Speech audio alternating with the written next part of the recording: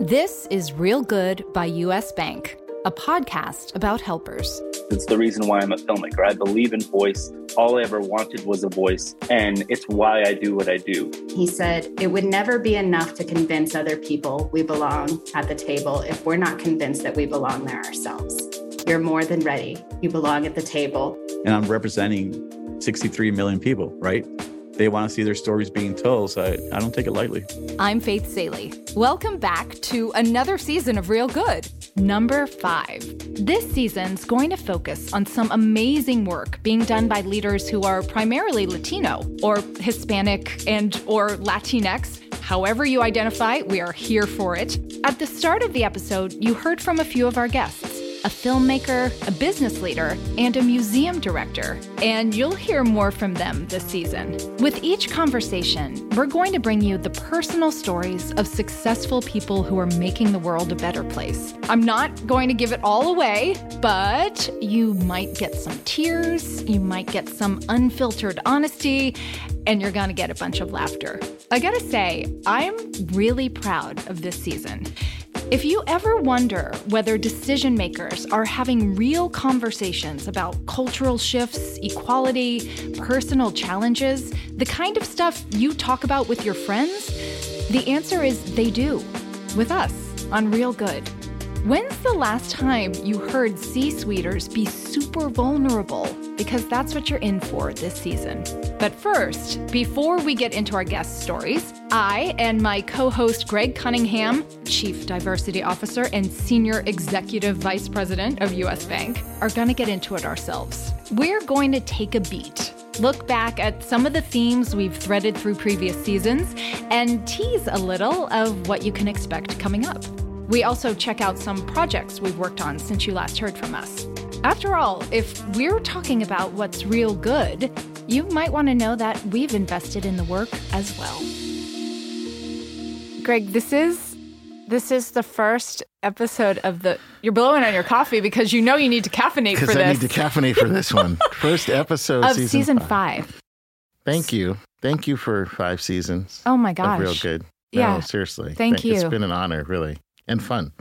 Yeah, both the things. And it's been 3 years and a month. And the reason I know that is because on one of our first episodes, and it may have been the first time I met you, over Zoom, of course, because we're in a pandemic. Yeah. George Floyd had just been murdered in your city. Yeah. And I actually remember we referenced it in that interview. Mm-hmm. I don't remember whom we were interviewing. Mm-hmm. I remember referencing it, and we actually had this quick back and forth, like, should we go there? Should we talk about it? Right. And in retrospect, the I don't know if the word is irony, is that when this whole show was conceived, it was like, hey, there's this pandemic going on. Yep. Let's shine the light on what U.S. Bank is going to do for disproportionately affected communities during the pandemic. Yeah. And then we were like, oh, there's something underneath, like they're disproportionately affected for a reason. Oh, yes. Yeah. There's some layers that we needed to peel back, and we needed to have some real conversations about where people are and why communities are the way they are without pointing fingers, but really dealing with, some of the tough issues. But most importantly, what I think this podcast has sort of emerged into is a real focus and our ability to shine the light on people who are doing real work every single day to help people's lives get better. Yeah. And the bank just wants to be a catalyst, an enabler of this great work and the great work of the people who are doing it and bringing visibility to them. And we've tried very hard, and I think you've done a masterful job of making sure that the conversations stay focused on these people and the incredible sacrifice and service that they provide to these communities. Thank you. You started by thanking me. I'll say thank you because I continue to learn so much every time we meet someone new. And even though we often hear the same themes, one of them being mothers are awesome, right? Yeah. I feel like everybody has these amazing mom stories, right? Right? But we hear the same themes, and yet everybody's origin story is unique and moving. Yeah. Yeah. And we've been able to, I think everybody that's come on, what has also been really a pleasant surprise for me is almost to a person, everybody we've interviewed has says the experience of coming on here and the conversation was something completely different from what they had anticipated. Oh, I love that. That they didn't know what to think. And I remember specifically the first person to say it, I think, was Jay Bailey. I don't know, that must have been season 3, maybe? Yeah. I love Jay. His energy. He was all 404, he right? Was, That's but Atlanta, I think he was y'all. expecting, he's a 404 of the ATL. But he was expecting like this corporate thing, and I just remember not with you and me. No, and I showed up with something I had on that day, and you were kind of joking with me about it, and Jay just said something like, "Oh, this is what this is going to be. This is how it's going to be. This is how this is going to go down for the next couple of hours." I'm so with this, and it has just flowed in such a natural way, and I'm so proud of the bank, and I'm so proud of what we've created and our ability to just have really normal conversations with people and allowing our listeners to just sort of eavesdrop on these conversations we're having. I want to go over some of the themes and things that I've learned. But before we do that, I feel like we can't talk about anything else except the news that you just learned. I mean, Should we say it? Yeah. Yeah. Well, this is breaking news. Breaking news. So just yesterday, we have this film that we have gotten behind in partnership with director Rudy Valdez. And as the launch of our access commitment, helping to close wealth disparities in the Hispanic community, we wanted to tell these stories of these 11 million kids who translate everyday life for their families. And the film we helped produce is called Translators. And we debuted it during the Tribeca Film Festival here in the summer of 2023. And we just learned that we won Tribeca X, and the film won Tribeca X. And it's like a huge moment. So hold on. I don't know if we have an applause machine or something. I watched you absorb that news. And you were overcome with emotion. Yeah, I still am, because I was very proud of it from the very beginning. And I'm proud of it because it's not a U.S. Bank story. It's not about U.S. Bank. It's about these 3 families and these incredible kids. And it's been a labor of love for so many people, including all the folks who are behind it, from a creative perspective, a production perspective. And I loved it because I wanted to almost have this gift to the Hispanic community to say, I see you and we see you, that the bank sees you. And we want you to tell your story, and we want you to share your vision with us of what you want your communities to look like. And this film just sort of encapsulates all of that for me, and a way of expressing truly what's in my heart and truly what's in the intention of the bank, and how we want to go about this work. And for it to be recognized and accepted, it's hard to describe how I feel right now, because it's not about an award, but it is about this notion of acceptance. And people think the story is worthy of being told, and I do as well. And I just want more people to lean in and see this story as a truly human story, a truly American story, and one that we should all, find ourselves in. We are going to have an episode later this season with the director, so that everyone who's listening to this who wants to know more about it, we're gonna lean into that and learn all about the film. But it is a short film. We should tell people, like you said, it follows 3 kids. 21 minutes. Yep. It is so joyful and human and intimate. Yes. Delicate, respectful, and at the same time, it's optimistic.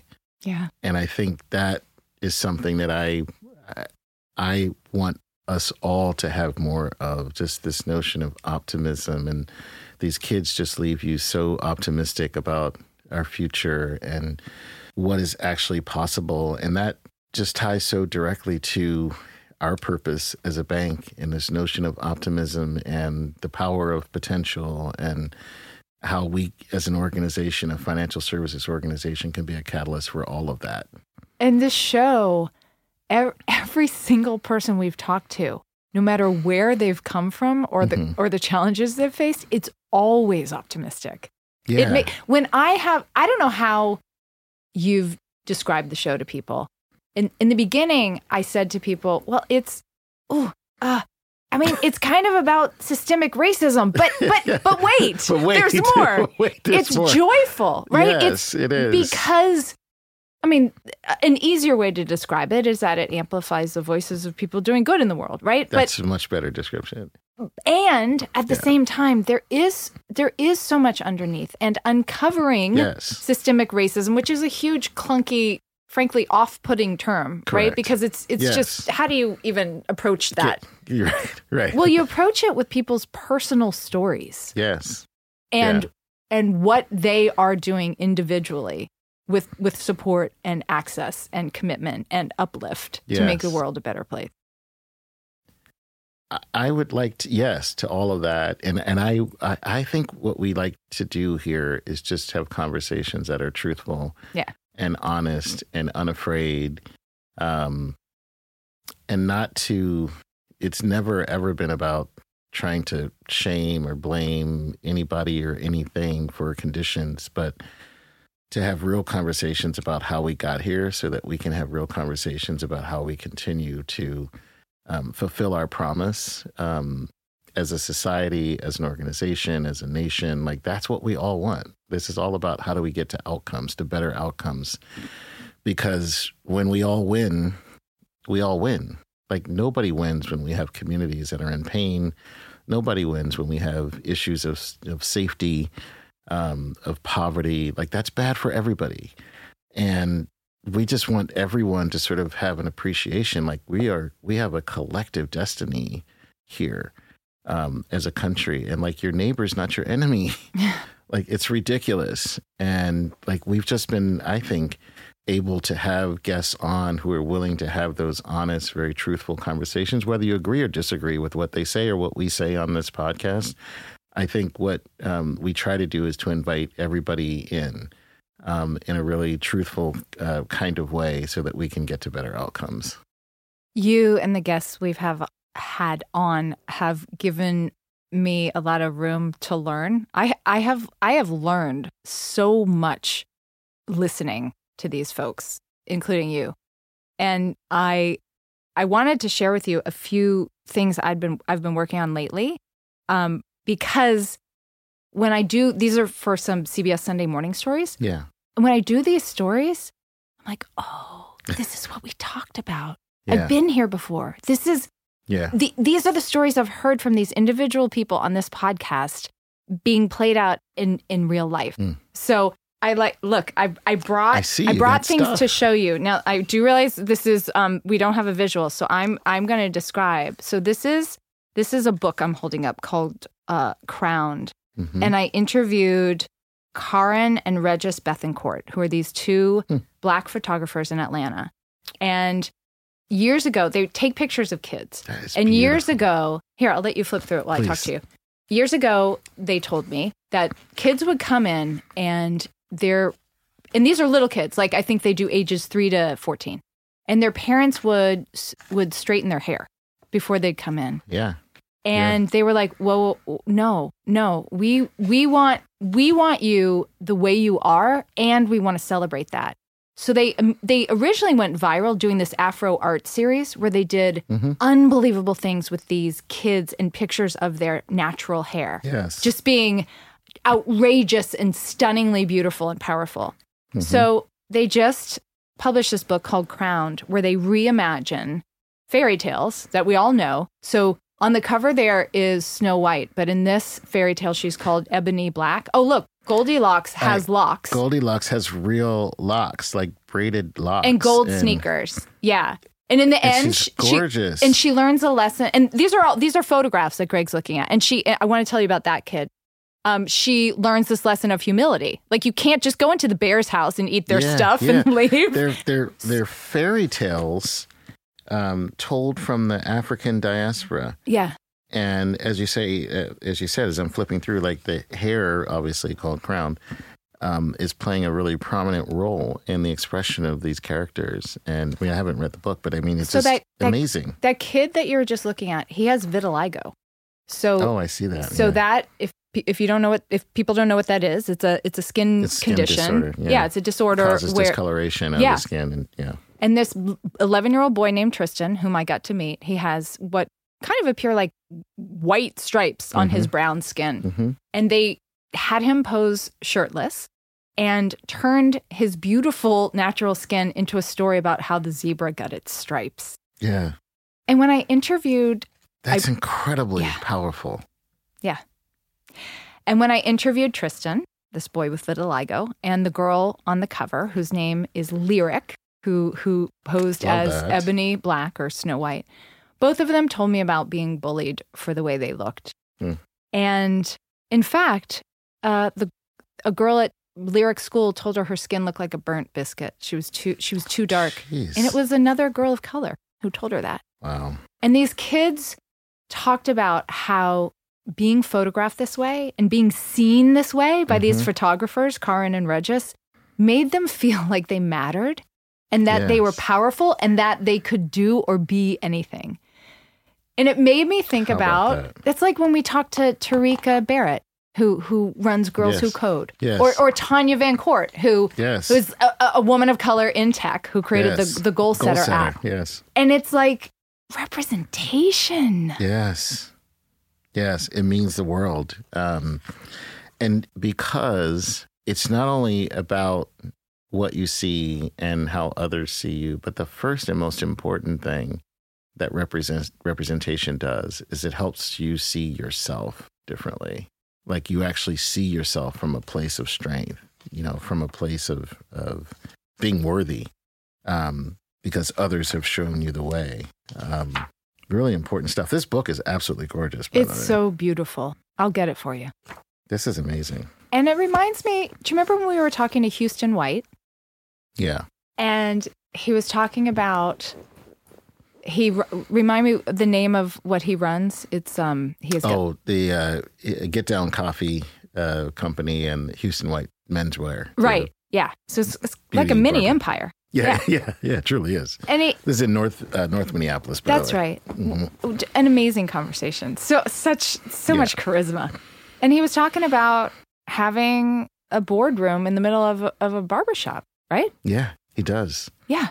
And how seeing you there, right? Representation in that way empowered him, gave him a vision of what he could be and who believes in him. Yeah. And then choosing for him to represent himself, like, here's my place of business. Here's my seat of power. It's in a barbershop. Yeah. And I'm leading the way. Yes. And, has continued to lead the way in ways that are fearless and unapologetic, and has now, as you said, gone on to build from the barbershop another whole commercial component, a coffee shop, a residential area, has a clothing line and hundreds of Target stores across the country that's doing incredibly well. So, what are they? Does it say Black Excellence? Is that what some of the shirts say? Some of the shirts say Black Excellence, but the line is Houston White for Target. Free commercial for them, but it's just so well done and incredibly important, and it's great product. In fact, I just wore the suit. Like, the suit I had on last night was Houston White's. You look fine. And you had the whitest sneakers I've ever seen. I was like, have you ever worn those before? I think that might have been the first time I wore those. Those are your award-winning sneakers. You won the Tribeca Film Festival with that. They will go in the trophy case. Yeah. Okay, here's another story I've got going on. Have you ever seen, I'm handing Greg a photograph. I have a very historic photo. It is called The Soiling of Old Glory. Everyone needs to go look at it. Look it up. It won the Pulitzer Prize in 1976. That is signed for you, Greg, by the photographer, Stanley Foreman. No way. Yeah. It's the really famous, this is during the Boston school busing protests, and it's the very famous, as Faith, you described it way better than I do, but it's the white gentleman who's appears to about to gorge a black man with the American flag, with the staff from the American flag. So I've long wanted to do a story about what happened that day with those players. And my grandfather was the assistant deputy editor of the Boston Herald who sent that photographer, Stanley Foreman, out that day to cover that story. So I grew up seeing that photograph on my grandparents' wall and in Plymouth, Massachusetts. And we moved when I was 6. So I have very vague memories. But what I remember is that the photograph disturbed me, right? Yeah. I was a kid. I didn't know the history behind it. And it's a haunting photograph. It really is. When the picture was taken, when it was on the front page the next day, it was called The Shot Heard Round the World, that photograph. And so decades later, my father goes on Antiques Roadshow with his signed copy of that photograph, signed by the photographer, is like, what's not that he was interested in selling it, but he was like, what's this worth? Because this is an iconic American photo. Yeah. And I started getting really interested in this story. So this happened in 1975. And I wanted to talk to the people in the story. So the black man in the story, in that photograph, is Ted Landsmark. He is in his 70s now. He, at that point, was a black activist and civil rights lawyer in Boston. He is now a distinguished professor at Northeastern University. Wow. Just an icon in Boston civics.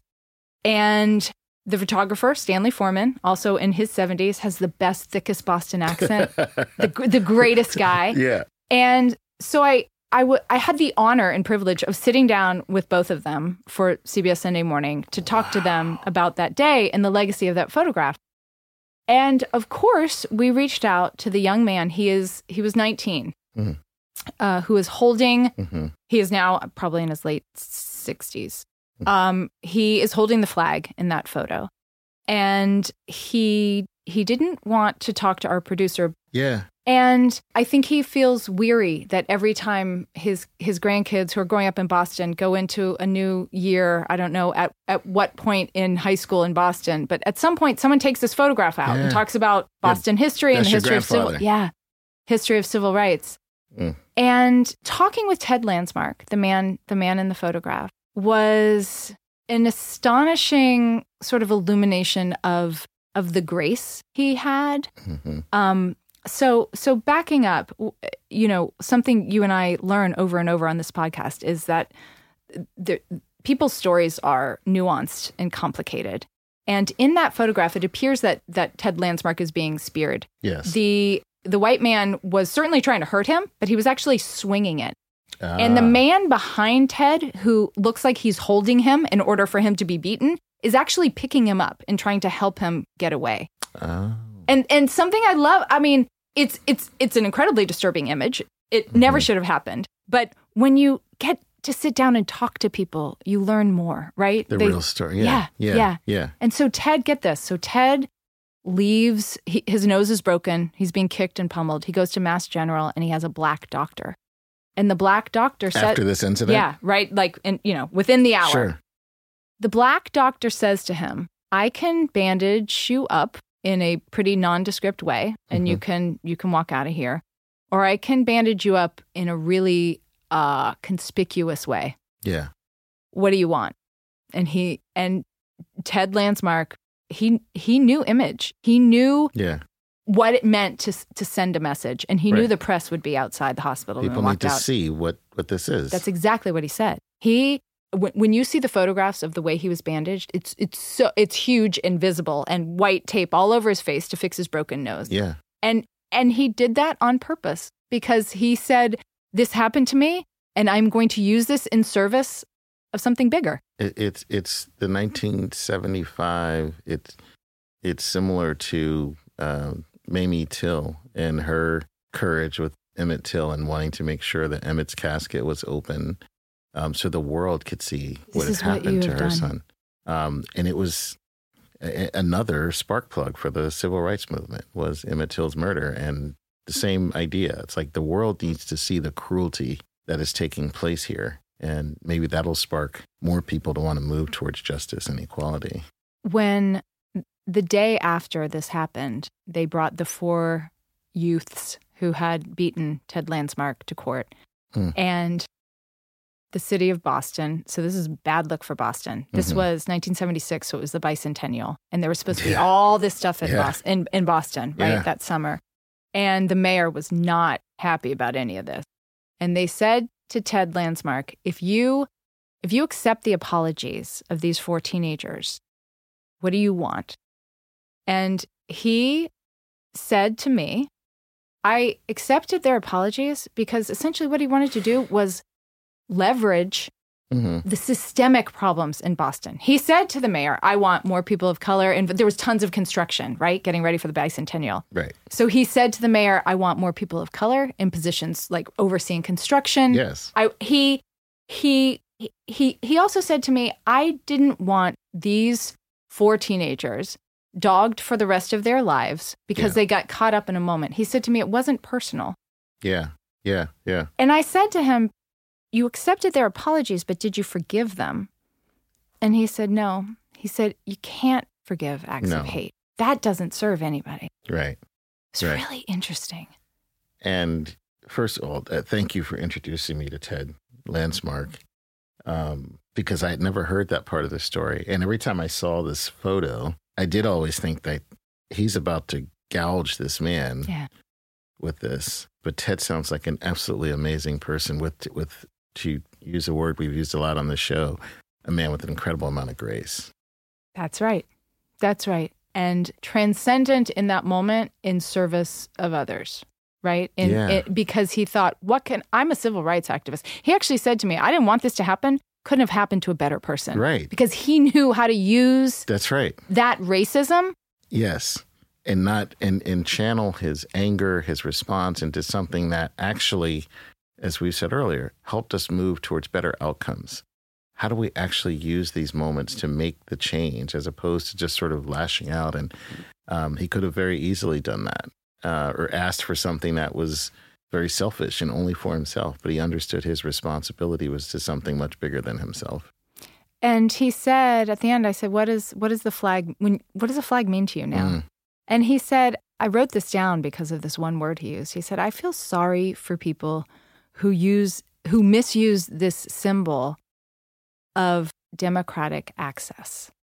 Wow. And access is this word we use over and over. Where have we heard that before? Yeah. Yeah. Shout out to Ted Landsmark. Yeah. What a hero. Yeah. What a hero. Yeah. It's it's such a privilege to be able to talk to him and learn. And he's so quiet and powerful, right? I feel him. I feel Ted already. Okay. I have one you have more. A cool job. I don't want to mess this up. Make sure I get it. Okay, I'll put it back in the envelope. Yes. Okay, I now have another cool story. Are you okay with me telling these please. stories? I love this. So have you ever heard of Prep for Prep? No. It's a New York-based organization that identifies kids. It's competitive to get in. I think it identifies kids from underserved communities, kids of color, who can test to an interview to go to private schools in New York City with their tuition paid for 6th through 12th grade. Okay. And then continues with access, helping them get into colleges. Terrific. And so a friend of mine is on an advisory board and was kind enough to invite me to their annual dinner the other night. So for the first time ever in their 30-something years, their honoree was an alumni of Prep for Prep. Wow. So before that, it was like J.P. Morgan and Chase and Michael Bloomberg. Right. Here's this guy. His name's Kareem Cook. And the reason I'm telling you this is because like so many, when he's telling his story, when he's doing his acceptance speech, I was like, that's what we talk about on the show. Yeah. Wait, I know this story. So he begins with a huge shout out to his mom, who he said, single mother, 2 kids. Their next door neighbor gets murdered in Queens. Overnight, she moves her family somehow across the city finds another apartment because she doesn't want whoever did the murder to come back and try to kill the witnesses, right? This is this kid in 5th grade, right? But the mom being valiant, moving the kid across the city. Yeah. Then Central Park 5, the Central Park exonerated happens. This is all in the 80s. Yeah. And 1980s. And he says, and my mom sat me, my brother, and my 3 best friends down and said, as young Black men, you need, if this ever happens to you, you memorize the badge number, you memorize the plate of that car. If anyone ever pulls you aside, you come to me. He said a week later, he and his friends got pulled over by the police, weren't doing anything wrong. He listened to his mother. He said the next morning she was at the precinct talking about, you will not do this to my son and his friends, right? So just this powerhouse behind him, making sure that he never wasted any of the opportunity he was given when he went to this private school. Mm-hmm. And then he runs this company called Nature Aid, which has been Black owned since, or I guess he's the chief marketing officer, Black owned since 2012. And at some point, they pivoted and directed it's mostly like vegan. I think it's like vegan smoothies and supplements. Okay. They decided to direct their efforts toward underserved communities where there are a lot of cases of obesity, diabetes, and heart disease. Yeah. So for him, that was Black and brown communities. Yeah. He said he goes to the dream is to get into Costco. I guess that's everybody's dream, right? Yeah. If you're selling something like that. Get the product in a Costco. He has some kind of partner in Grant Hill. I know, yeah. You're going to know who that is, right? My husband had to tell me. His NBA player, right? Hall of Fame basketball player. Okay, amazing college career at Duke, yes. Right. Okay, because this guy went to Duke. Okay, his name's Kareem Cook, by the way. I think Kareem Cook might have played basketball. Was he on the basketball team? I want to say probably, because he said he played basketball in high school. So they get access to the CEO of Costco, and the guy says, "Oh well, I mean, we've been wanting to expand into diversity for a long time. This sounds great. Why haven't we done this before? We'll let you." He said to him, "Just let me start with 8 stores. Let me get into 8 stores." Sure. And he said, "Well, why haven't you come to me before?" And the CEO, they said to the CEO, "You have a bar of something like." A company has to have like, does it sound right to say like 250 million in sales to get into Costco? Does that sound right? It was something like that. It was some huge number. There's probably some threshold that you have to demonstrate so you can make sure you keep the supply chain appropriately. Yeah. Yeah. And he says to him, some threshold. Because you haven't given us a chance because we don't meet that threshold. Right. Give us a chance. Right. We'll meet the threshold. Right? Yes. And so again, it was about it was the CEO of Costco, to whom, by the way, he gave a huge shout out because Costco ended up donating hundreds of thousands of dollars to this Prep for Prep charity. Oh, that's great. But it was again this notion of access. It was being seen and being chosen and being given a chance. Given the opportunity. That is the definition of access. What's the name of the product? It's called Nature Aid. Nature Aid. And or Naturad, I don't know, NATURADE. Wait, here's the kicker, Greg. So then he says, as we're funding this, you should be using a Black-owned bank. We should always be using Black-owned businesses as we grow this. Ecosystem. Yeah. And by the way, he's gone from 8 Costco stores to hundreds. And so he hooks him up with Lisk. And I lean over to my husband and I'm like, it's Maurice Jones. Yes. We had Maurice. You interviewed Maurice. Yeah. That was season 1. Yes. And wait, LISC. Do you remember what the acronym stands for anyone who's listening? It's now I've put you on the spot. Local Institution Support Corporation. Ding, ding, ding. I'm just going to say, but I think it's Local Institution Support Corporation. All of this one person's story, from childhood to making a business dream come true by getting his company in Costco, was just check. All the things we talk about on this show. Being given the opportunity, having access to the CEO of Costco, number one. And then given the opportunity, because that's all we can all ask for, is to have, and that's what this work is all about. All anyone can promise you is to provide an equality of opportunity. What you do with that opportunity is up to you.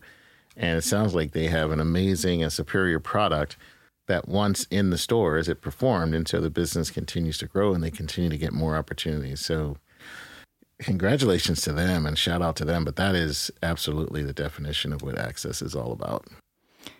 On the show over all these seasons, I feel like Access was, because U.S. Bank's it's called Access Commitment, right? That's the program. Access Commitment started in 2021.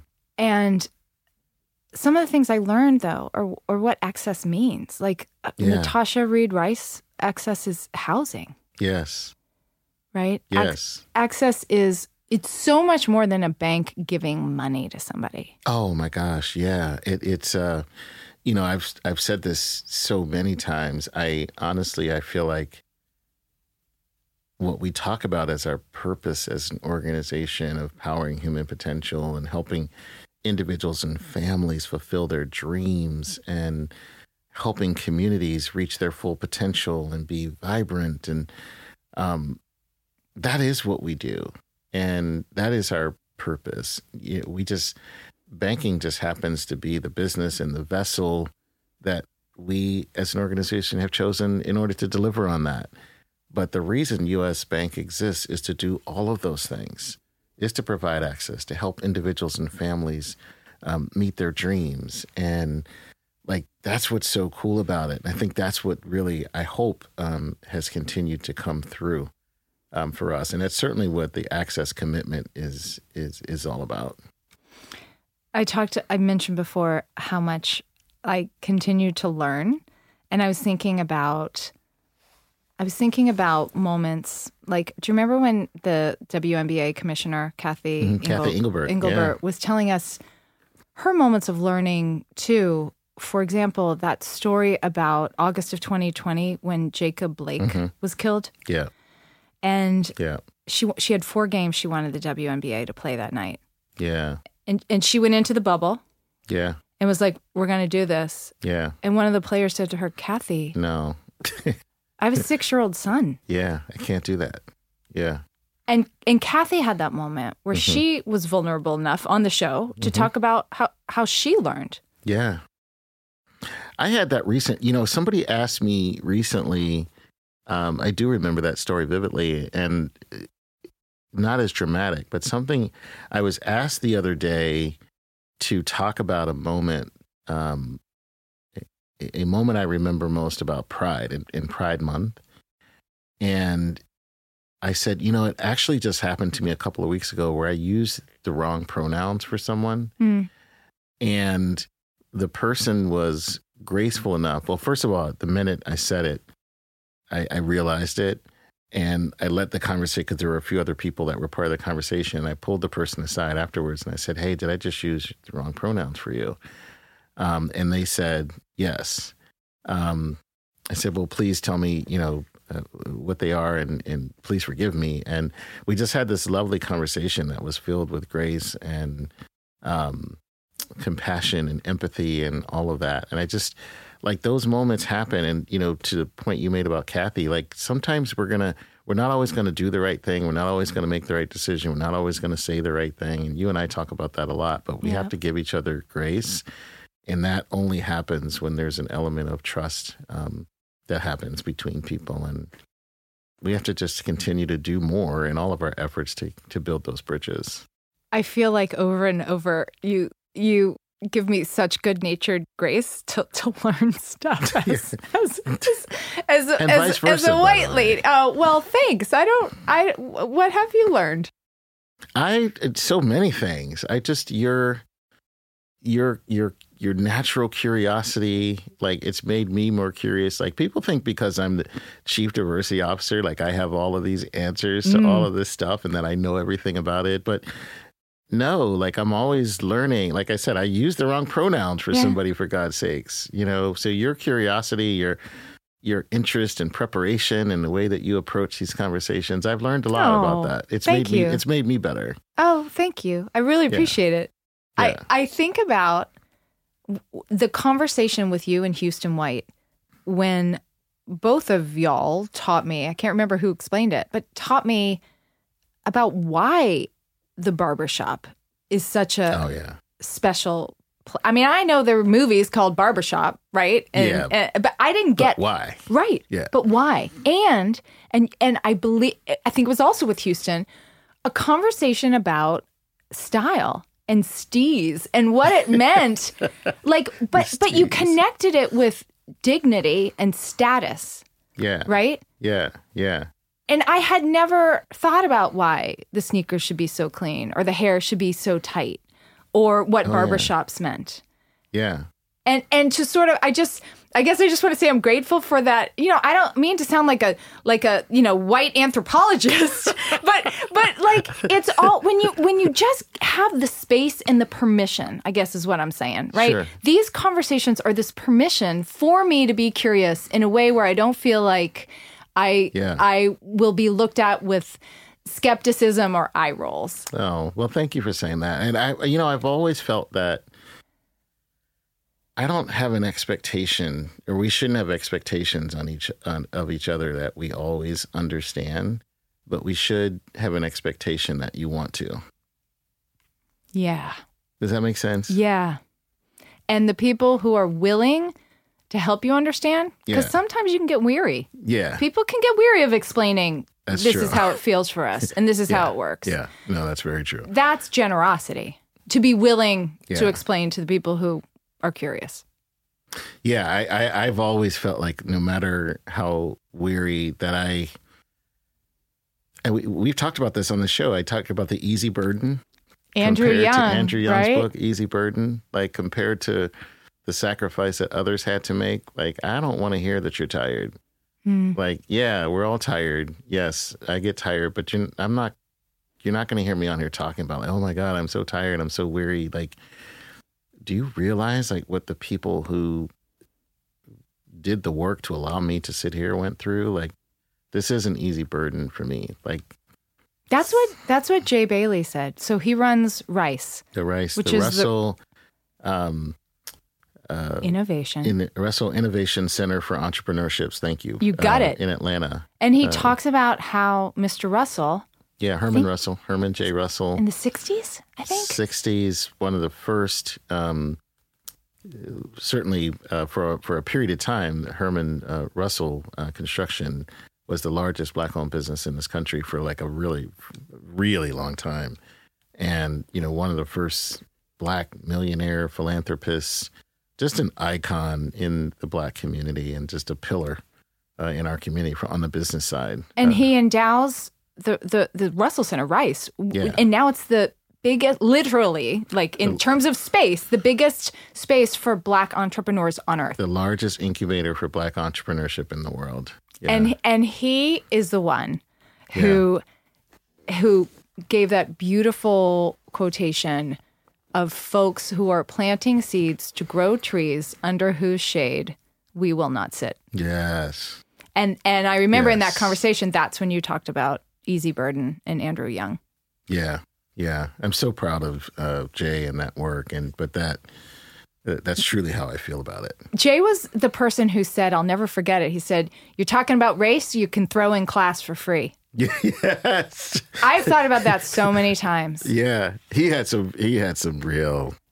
Yeah, he still owes us some boxes of chips. Do you remember that? Yeah, he was talking about we're going to follow chips. That's 2 seasons ago. I should have asked him about that. We're going to follow up on that. I am going to follow up with him on that.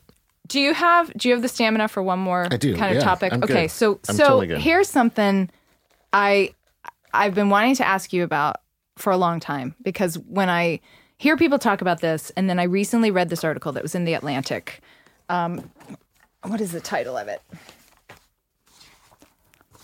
It's worth saying the title. Where is it? Okay. It's this article by the writer Connor Friedersdorf called "The DEI Industry Needs to Check Its Privilege." Subtitle, "The worst of the industry is expensive and runs from useless to counterproductive." Mm-hmm.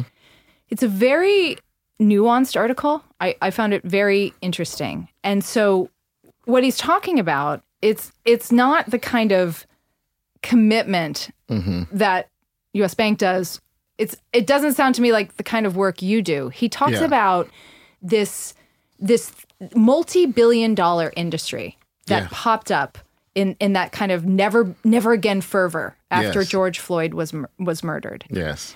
And he suggests that the billions of dollars that corporate America has spent to train, I'm using air quotes, its employees in whatever diversity training means or sensitivity training. Yeah.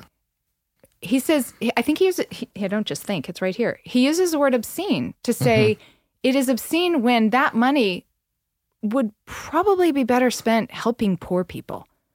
Yeah. And so as the chief diversity officer of US Bank. Yeah, I love this. Like what are these training programs like?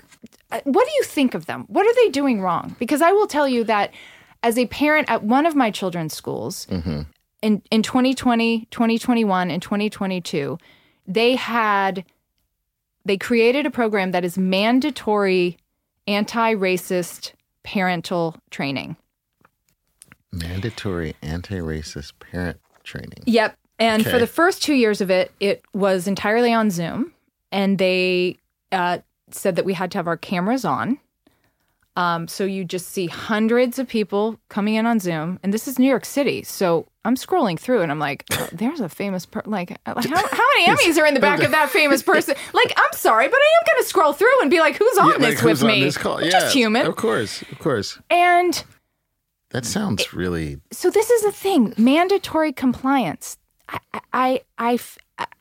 What do they... Talk to me about your thought about these kind of programs. Because it's not what you're doing. I do feel that, first of all, I've never, even as the chief diversity officer, like nobody wants to go to a diversity training.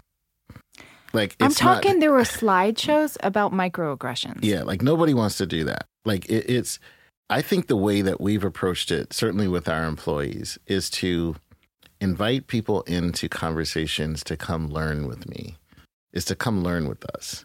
Like that's a very different invitation than saying you've got to attend diversity training. Now, that's not to suggest we don't have, as part of our orientation, as part of our core curriculum, we do have mandatory diversity trainings, unconscious bias, cultural identity, things that we think are like basic knowledge, skill sets that any leader coming into the bank should come, because it's one of our core values. We draw strength from diversity. Like what I love about that is the phrase itself would suggest like this is one of our signature strengths as an organization. And so we need to make sure that everybody understands that and has a sense of how important this is to us as an organization. So you're going to take these 2 mandatory courses. Beyond that, though, I think the conversations of diversity have to be tied to what do we expect of leaders in this organization? And what we expect from leaders of this organization is that they will lead high-performing, diverse teams that help meet the needs of our customers in the communities where we live, work, and play. And therefore, we have expectations around inclusion that are tied to performance reviews. And so just like financial performance, you actually have to have people leader goals that are tied to creating an inclusive environment, because it's not just what you do, it's how you go about performing your job that separates the good leaders from the bad leaders, that separates leaders who underperform from leaders that perform. And we know that leaders that outperform everybody else have an inclusive mindset. They have inclusive teams. They have women in leadership. They have people of color in leadership. Those are the leaders who perform the best. But if you can't measure that, and if you can't set that as an expectation that actually is in the system where people actually have to put their people leader goals in, they actually have to have goals around inclusion in the organization. So I think it's more about how do you make it part of an expectation around the business outcomes we're trying to achieve versus making it some sort of compliance, mandatory, take this anti-racist course, because like who are we to dictate what you should think about?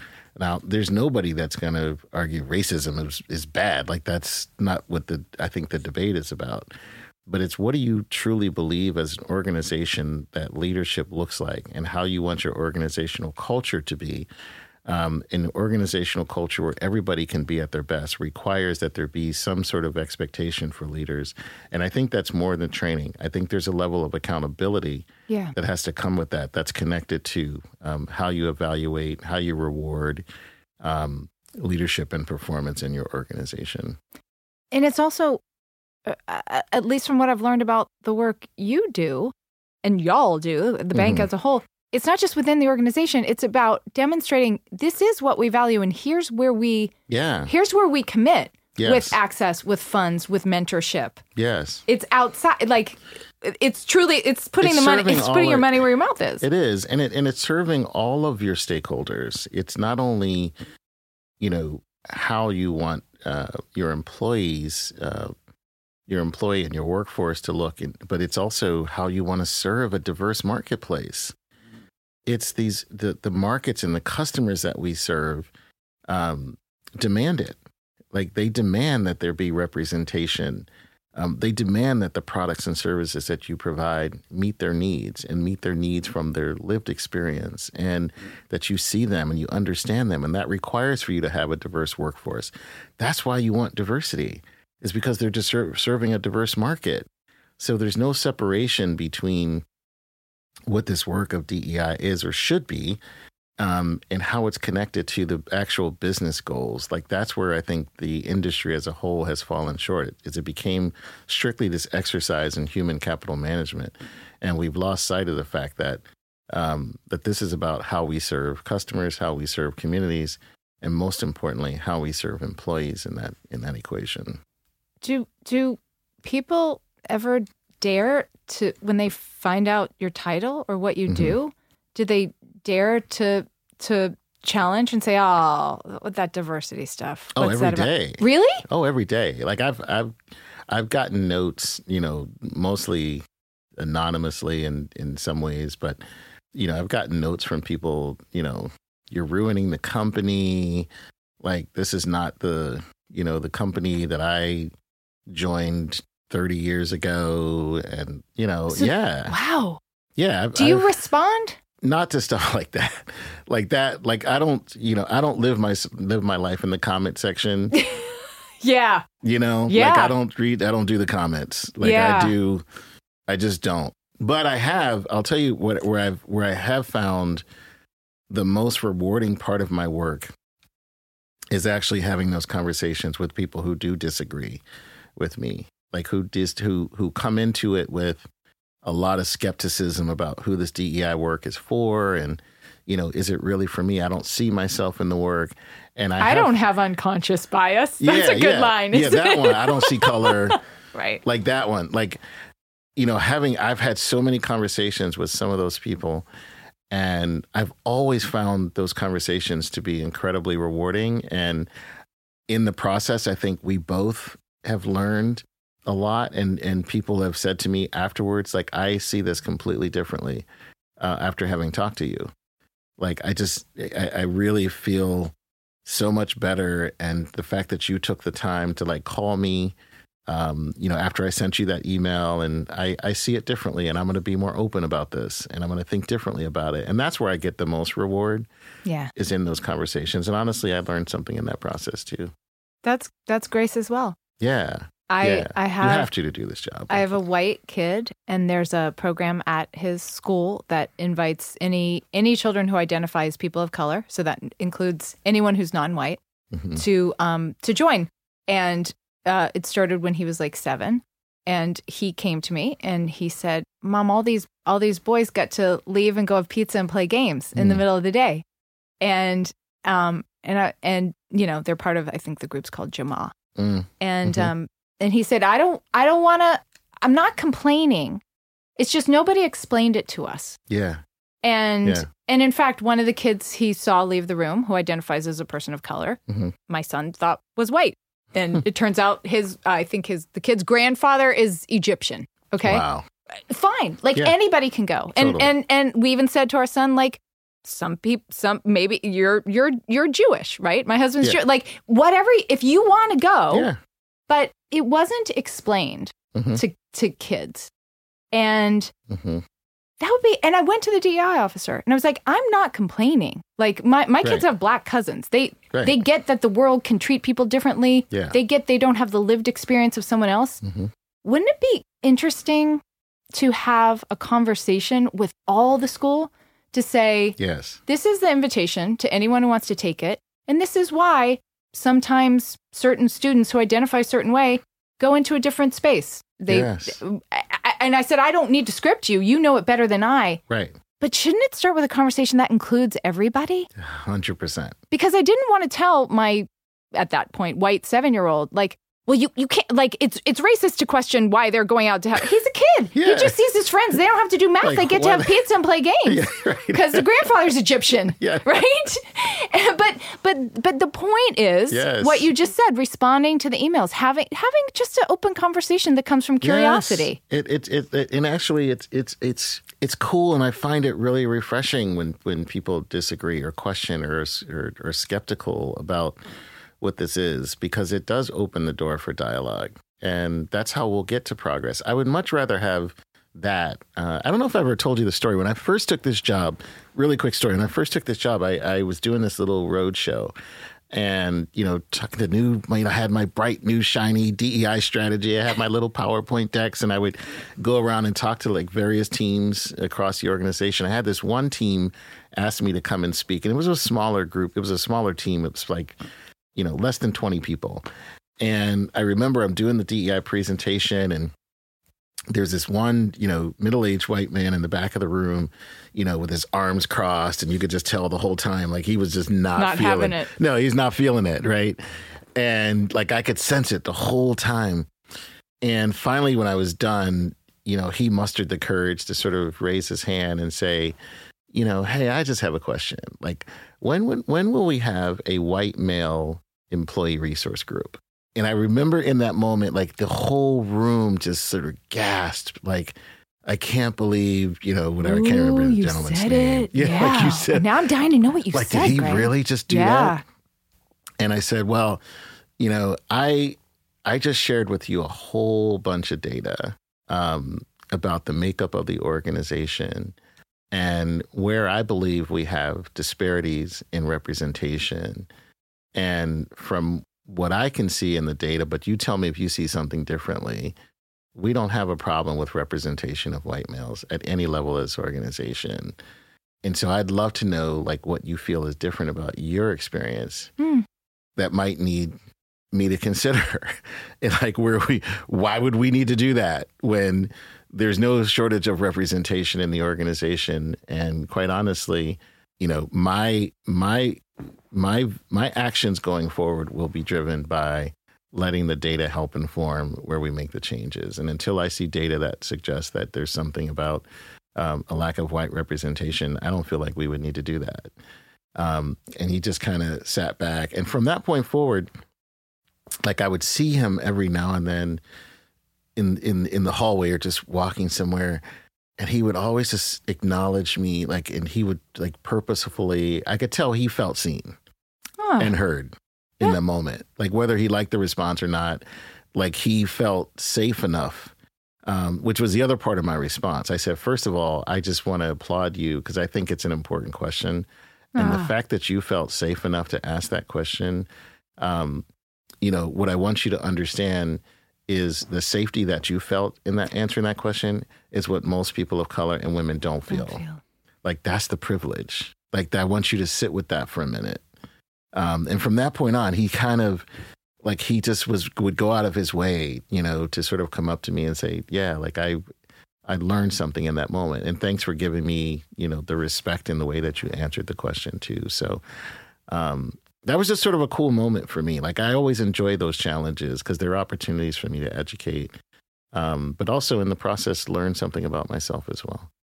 You just used the word privilege. And one of the other things I've learned on this show, people define privilege lots of different ways. Yeah. But I think a theme that comes up is privilege is when you can fail and have a second chance.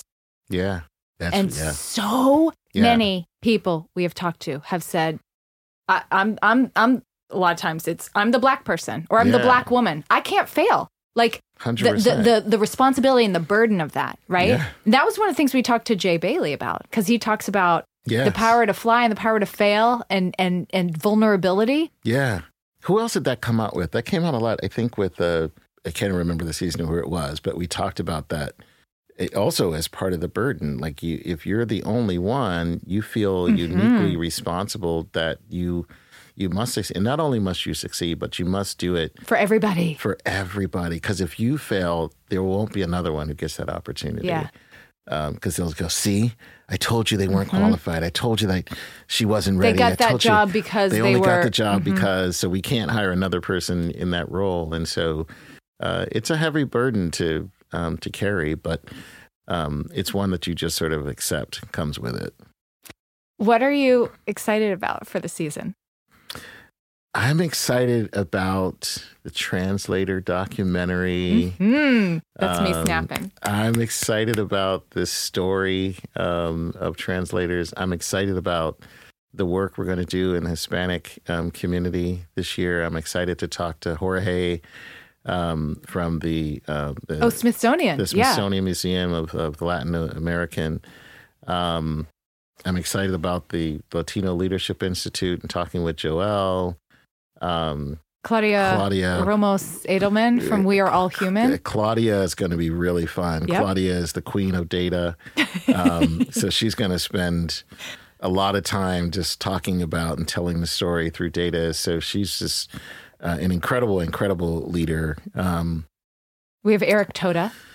Eric Toda from Meta will be incredibly exciting to talk about, the world of technology and how being an executive in that space and being an executive of color and how do you show up in that world and some of the stereotypes that go along with that. So Eric will be great to talk to. But we've got a great lineup this year. We've got a great mix of folks, some still to be announced. But this notion of leaning into some of these other cultures who make up this beautiful, as I talk about a lot, this beautiful quilt that I think we're weaving together, not only in our work, but this beautiful quilt that is our country. And I think through this show and through this podcast, I think we are weaving this beautiful tapestry, this story that we're telling. If you listen to all of the seasons and all of the work, you see this beautiful tapestry coming together. It's amazing that like we never stop learning. Yeah. Like I get excited for every single person we're going to talk to. Me too. And as this show has evolved, our friendship is like such a gift to me. That's been such a bonus to me. I know. Getting to know you and your spirit and you're just pure joy, and you just make this so much fun for me. And I hope for everybody who listens and for our organization, you've just been such a amazing friend, an amazing partner. But gosh, I feel like, I feel like we've known each other for forever. I know. But it's been an honor. It has been an honor and a joy just to do this with you every single time. So thank you. Thank you, Greg. That's how I feel. It's a gift. And thank you for your grace. And my husband told me before I came here today, make sure you give Greg a hug from me. So you get hugs from all of us. The whole fam. Right back at you guys. Yeah, thank you.